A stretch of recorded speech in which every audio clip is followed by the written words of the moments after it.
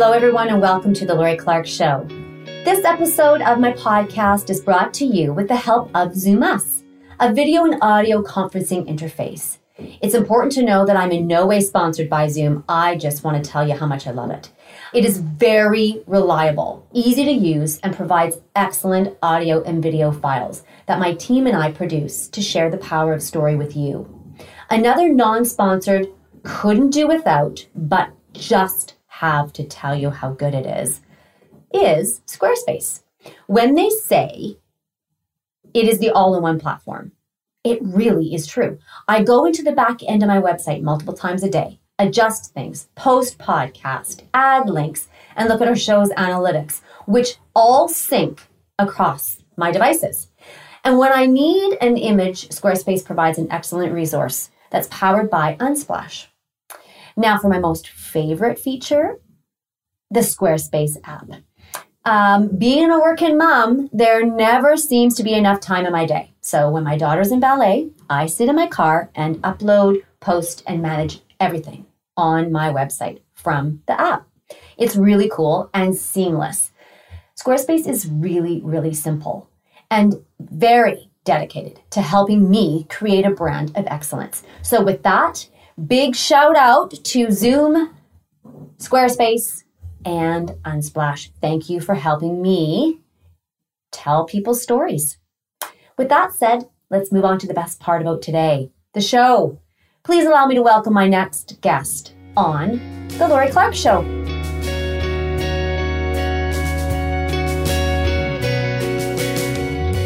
Eileen Smith is a somatic experiencing practitioner and author of Moving Beyond Trauma. She has a master's degree in exercise physiology from New York University and a master's degree in mental health counseling from Argosy University. She's a trauma healer, speaker, and coach that teaches others to live a life of vitality and ease. She is here with us today. She recently wrote an article with mindbodygreen.com. Do you set boundaries or barriers? Here's why the difference matters. Here with me today to talk about boundaries or barriers, please welcome Eileen Smith. Can you talk to us about the confusion with a boundary or barrier? Because you, as you talk about in this article, the difference matters. And you explain you give a few scenarios of people. But would you tell us why we need to be aware of a difference here? Well, I think, and I think the way I approached it in the article, I talk about this in my own healing journey. Like that, when we first discover this idea of boundaries, right? Like, all of a sudden, like if we're in this healing process, we're like, oh my God, this light bulb goes off that, oh, I haven't been setting boundaries. I'm saying yes when I mean no. I'm doing things that I shouldn't be doing when right? But I've been there too, right? So then there's that moment, right? Whether you're in a therapeutic process or you figure it out some way, you're like, oh my God, I don't have boundaries. Right. So then the pendulum tends to swing the other way. And all of a sudden, everything's about a boundary. Like, no, I'm not doing any of that because I have to set boundaries. Yeah. But what happens in that process is because now we open our eyes to this whole new idea, we wind up setting up boundaries that really become barriers. And so there's not the boundary isn't really given with intention. Ooh. So if we don't have a boundary with an intention, then we're going to set up a roadblock. And so rather than creating solutions, we become part of a problem.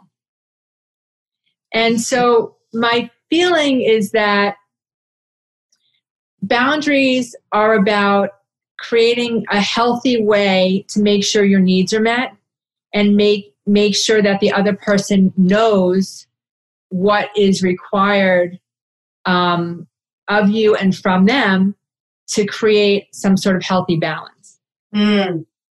Because you're creating a boundary because perhaps that you feel or you sense or it's apparent that there is not a healthy balance either with you or with the person that you're in relationship with?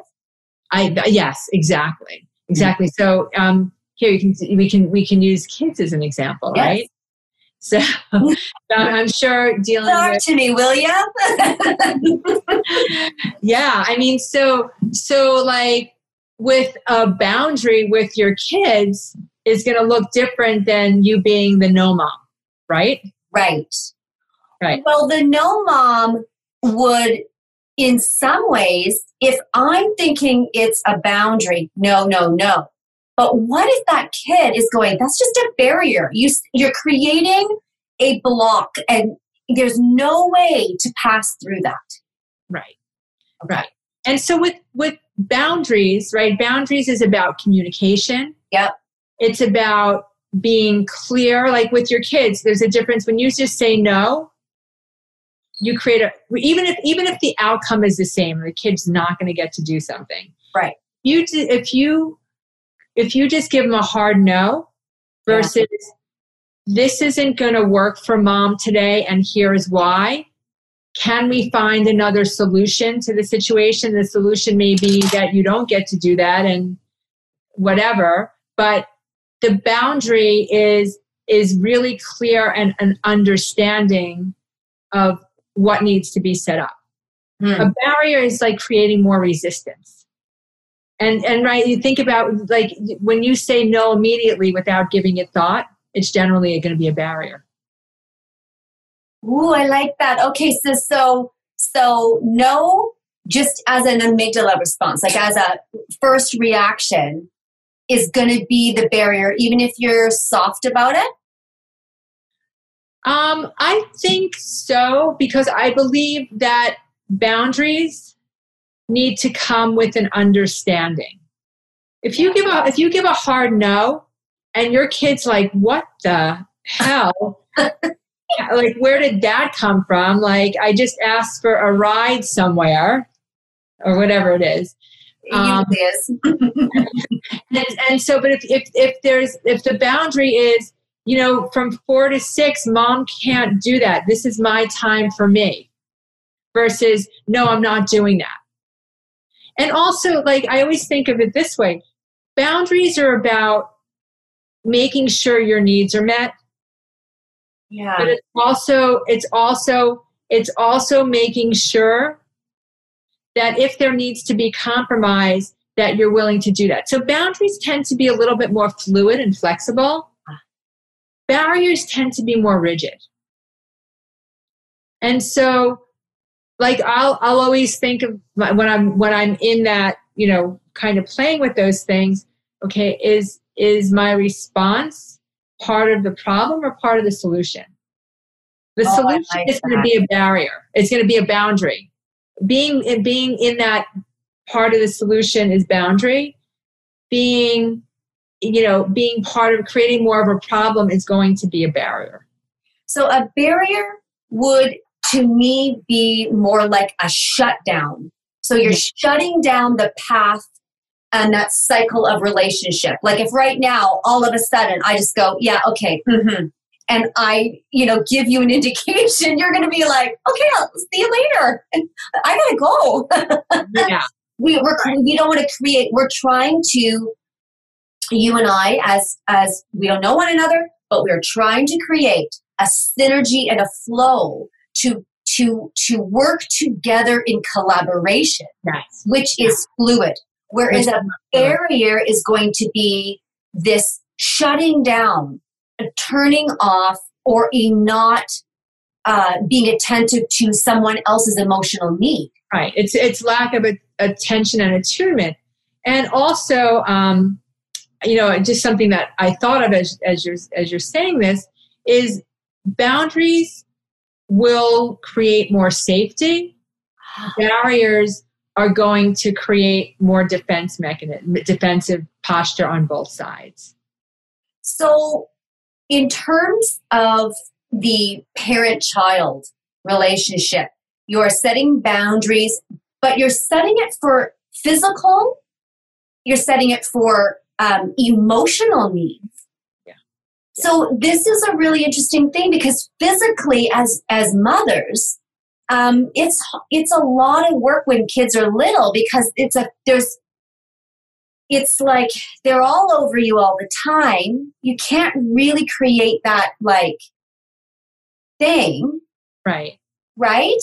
Mm-hmm. It's a very interesting dynamic. Talk to me about a physical barrier or a physical boundary. So I think it's really it's an interesting piece of this because when kids are little, how do they regulate? Right. They regulate through physical touch with the parent a lot of the time, especially very early on, especially pre-verbal is all going to be through physical. Yeah. So as a parent, there's almost, that piece I would say is hard. Your kid's going to need to be held and picked up. And I remember like years ago, you didn't pick your kid up. Like this is many years ago. There was the thing of you let your kids cry, you don't pick them up. Well, they needed to be regulated. Yes. So I think there is that dance that a parent has to do between making sure that there's a boundary, but also not creating that barrier where you're going to dysregulate your kid's nervous system. Because that's what early barriers do for, if kids don't get their needs met at that age. Right. And so eventually what happens is, and you see this a lot with very traumatized children that didn't get their needs met, and let's say there was barriers, they eventually just shut down. So fight or flight didn't work. And so the systems go into freeze and they sort of detach from their bodies so that they don't have to feel anything. It's a way of surviving. So you see that a lot of times with very traumatized children, they look like they're kind of in like this, maybe people might say, oh, that child's just so mellow. Well, that kid is just shut down. Wow. Yeah. So you see that quite a bit. So in the article, you talk about your marriage early on in your marriage when you found yourself losing sight of your own needs. And this happens so often. You kind of look at each other in your marriage and you go, what went wrong there? Like, what happened? And some people, it's too late to turn back the clock because they were trying to please, but they weren't able to set a boundary and articulate that. And it precipitated an erosion of trust and love and connection, resulting in, I don't know if I love you anymore. Yeah, I think that's true. I know in my own relationship very early on, like all I wanted to do was make my husband happy. And I did. I started losing sight of what my needs were. So when I started making this shift in a different direction, and I'm not even sure at this point that I set up barriers or boundaries, probably a lot of barriers at first, because I was like, all of a sudden I got into the no, I'm not doing that. And because you felt empowered, right? Like you originally, when you begin to set a boundary, you feel empowered that you've set it. And then you, like you said earlier on, the light goes on and you go, no to everything. Exactly. And that's what I did. And my husband's looking at me like, who are you? Hold on. What happened? So, that's the thing. That's the pendulum. It's like, okay, then I found my voice and I started saying no. And then eventually, I had to find a way back to being able to set real boundaries, because those were barriers, and creating more conversation and more negotiation around a boundary, and being really like, hey, this isn't working for me because X, Y, and Z, or this is what I need, rather than that hard no and so, I was creating more problems than a solution, and I knew, and so eventually I figured it out. Me and the therapist figured it out, but through a lot of, pain and suffering. a lot of pain and suffering, but ultimately I figured it out. I know this. I've been in a relationship for 25 years, and long haulers here, and but so Dave and I've been through the gamut, and it's really interesting because I want to know, when you create a barrier And you know that feeling that comes with it when you're like, no. And you just feel it through your whole body. They don't even have to. It could be as simple as you're standing at the kitchen sink and you're cleaning up something and they come behind you and they grope you, whatever they're going to do. And you're like, oh, right? No. Like, give me space. The kids were around me all day when the kids were young. The kids were around me all day. I don't need you.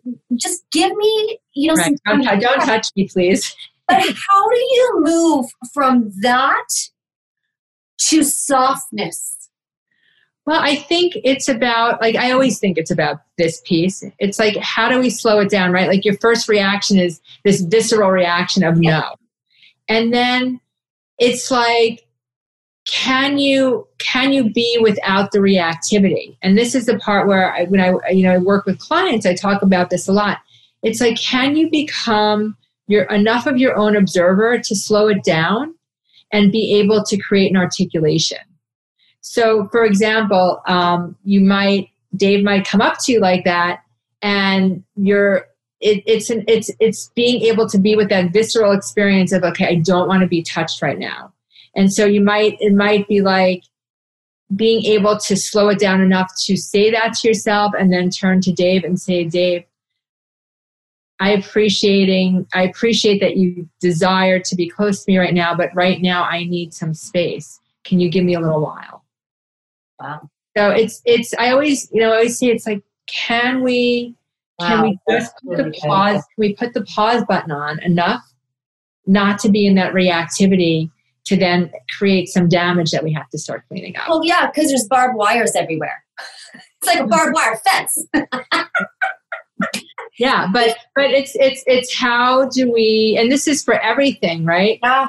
How do we become enough of our own observer to be able to articulate what we're experiencing rather than be in the reactivity of an experience? So when you say, that is beautiful. I love that. Becoming your own observer and really observing the reactionary position. Now, for those who do not know, what is an observer? Because I am here and I'm not really observing. So right. Go ahead and give us that insight. So I think we get so caught up in our story, right? So it's funny. I had a new session this morning with a client, and we got so deep into this, and it was just so beautiful because throughout the session, she was really in her stories, and I finally had to say to her, like, what would it be like to just notice how much you get into your own story? So it's almost like the thing with Dave coming up behind you, like being your own observer. Like, you have a whole story. Like, I don't want to be, there's a whole story. I've had a long day. Like, I don't want to be bothered. I'm doing the dishes.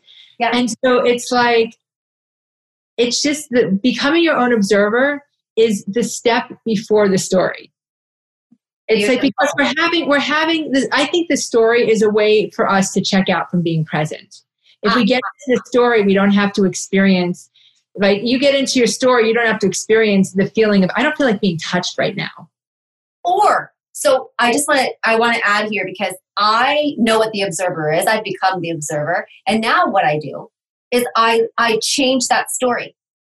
My kids aren't little anymore, but there's no reason to keep that pattern. And even when that hadn't happened, Dave is very communicative and he's incredibly aware. And he said to me, that's really, I haven't seen you all day. I love you. Yeah. I'm not looking to, have intimacy. I'm looking for hey, man, I missed you because I love you more than life itself.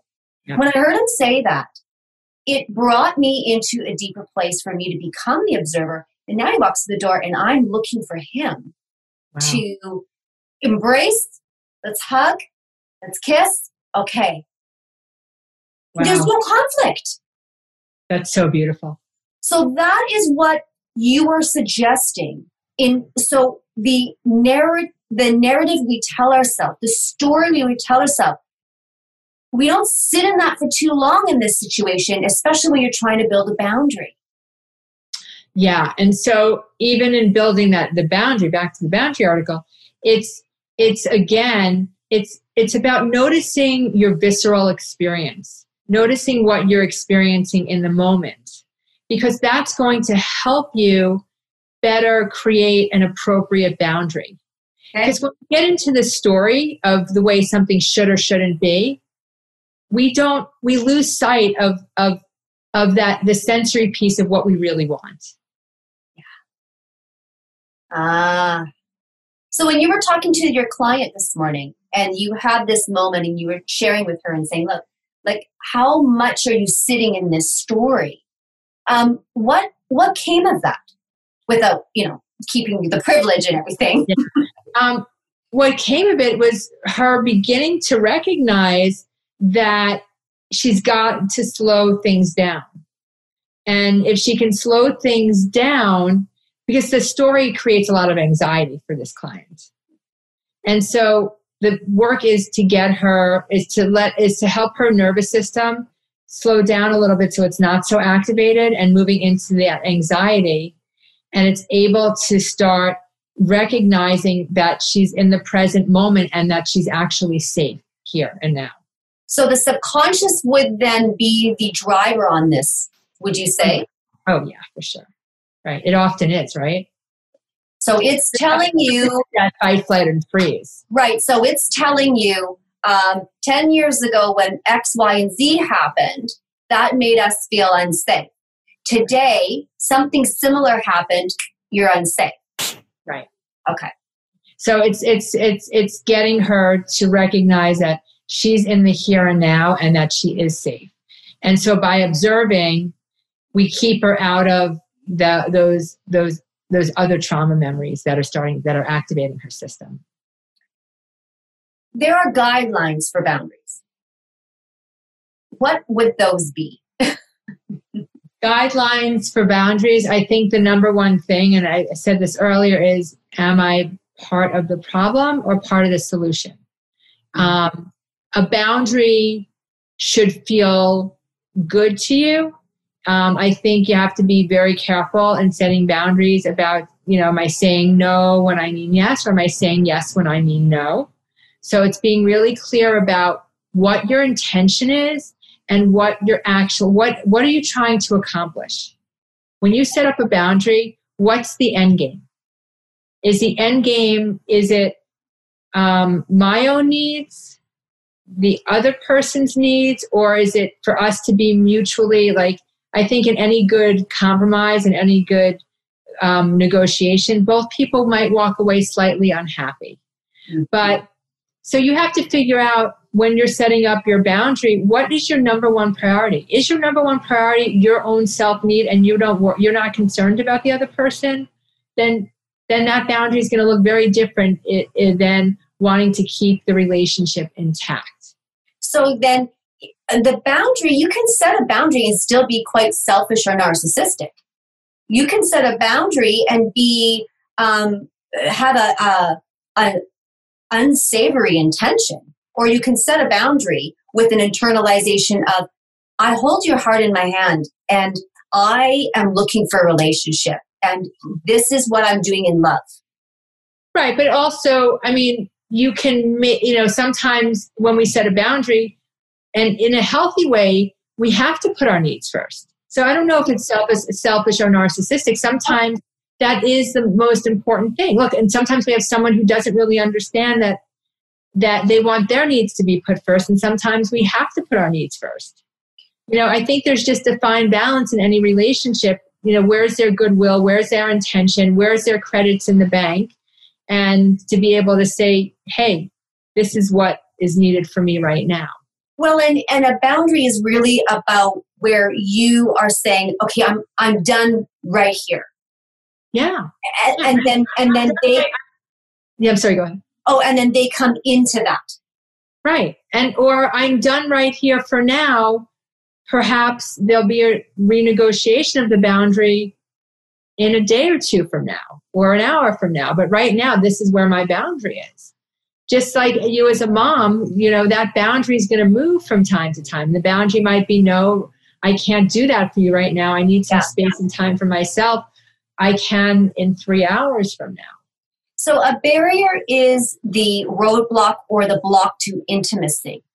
And intimacy being joy, just experiencing joy together, experiencing that moment together. Yes, very much. What happens when, you walk into your house after a busy day and you just sort of like are trying to unwind, and you know how that is, and people are coming at you and you just sort of answer, and you answer in a hard, sharp tone. Just give me a second. So maybe the boundary is mom needs 15 minutes before she answers any questions. Set before, maybe the day before or something like that. Or whatever it is, it's about being really clear about what you need at that moment so that you're not in that reactive state. And I think when we set up good boundaries, we tend to be less reactive, because it's sort of sense we're in charge of what we're doing rather than trying to control something that feels maybe out of control. Well, it's balancing, would you say? Oh, for sure. Sure. Okay. So it's a pendulum that can go like back and forth, and it can swing back and forth in a conversation. Yeah. That's tricky. It's really tricky, but I think it's an art form. Setting good boundaries and not creating barriers is a total art form. And, I think the more that we practice doing it and communicating what we need and communicating in negotiation, the better we're going to be at setting up those boundaries and staying away from those barriers. What do you do when you set a boundary because you value the relationship and you say, look, I really can't talk to you about this because the person that you're talking to me about is someone that I love. So we have to set this boundary in our relationship where I will not be able to do that with you. And that person takes deep offense, and then they push against that boundary. How do you, and what would you suggest to people to in that moment keep to your boundary and set another one? Yeah. So it's a good question. The way I would respond to that is I would just call the person on it and say, hey, you're not respecting my needs here. Okay. And so this conversation can't go any further if you're not going to respect what my request is. The conversation ends there. And that to me is the boundary. Because if someone's not respecting your boundary, you have to continue to set more boundaries. And so that to me is not setting a barrier. That's about having mutual respect in a relationship. And if you're not getting it, someone's not respecting what your needs are, you have to set up even more solid boundaries. Well, and if you don't understand the power of a boundary, and that it doesn't have to be, just remind people that a boundary is, like you said, flow, flexible. It's kind, but firm. It's firm, and it's about being, I would say, when you set boundaries, it's about your self-respect. Ooh. It's about how are you respecting yourself. And so and I believe this, how we treat ourselves is how we're going to treat other people. So what do we do with those people who have mental health issues and we're in connection with them and it's hard? Yeah, that's hard. And so I think when we're dealing with someone with mental health issues, whether it's anxiety or personality disorder, I think even more so, we have to do the best we can to create safety between us and the other person, and then continue to set a boundary. And if they can't respect the boundary, my feeling is you have to create some more separation in relationship. That, because you have to think about what's going to be healthy for you. I think the hard part is when, as an adult and as a parent, if you're dealing with a child with mental health issues, it makes it really difficult. But I think it's even more important to set the precedent of what boundaries look like for younger people, so that you're at least leading by example and showing them what it looks like when there's a healthy boundary. And they might resist it, but that to me is, you have to create that separation, and it can't be a problem. Could you give a few examples of that for those who maybe are struggling, where they're parents and they're going, I don't know how to set this boundary with my kid? Because a lot of people aren't, maybe they're not sure if they can diagnose something, or they haven't really sought any help, and they're just feeling it, they know it, but they're in that in-between stage. What would you offer to someone who is in that in-between stage? Well, I think it's really important, if you have concerns that your child does have some mental health issues, that you go and immediately get evaluated. Yes. I think one of the biggest things that I see with parents that have children that they are concerned of, that may have addiction issues or whatever, any other mental health issues, is parents are so fearful about the reactivity of their children. Yes. And as a parent, they have to set really clear boundaries and really communicate and be really clear on the intention. And I understand kids will threaten you. I'm moving out. I'm gonna do blank, blank, blank. Yeah. This is the hardest part as a parent. It's separating yourself and saying, okay, if this was another adult, how would I deal with it? I wouldn't put up with this. And it's one of the hardest things is to put your own fear aside that something bad is going to happen to your kid. But you're not doing your kid any favors if you don't set up boundaries. Because all that winds up happening is you enable your kid. In the long run, you're going to wind up enabling a kid. Well, and then they continue on with that behavior, right? Yeah. Because it's acceptable if they're assaulting you and they live in your home, and you work it through, but let them still do it, and you're not laying down the boundaries, then they continue. They might not assault you anymore, but they'll continue to behave like that for sure. Right. And again, I think that parents very easily, when they're in fear, they give away their power to their kids that are not well. Wow, that's and you just, I think every parent has to remember, like, what's going to be the best for your kid in the long run. It's setting those boundaries and being really clear about what's acceptable and what's not. Kids need structure. I think parents sometimes forget this. Kids, whether they resist it or not, they all need structure and guidance.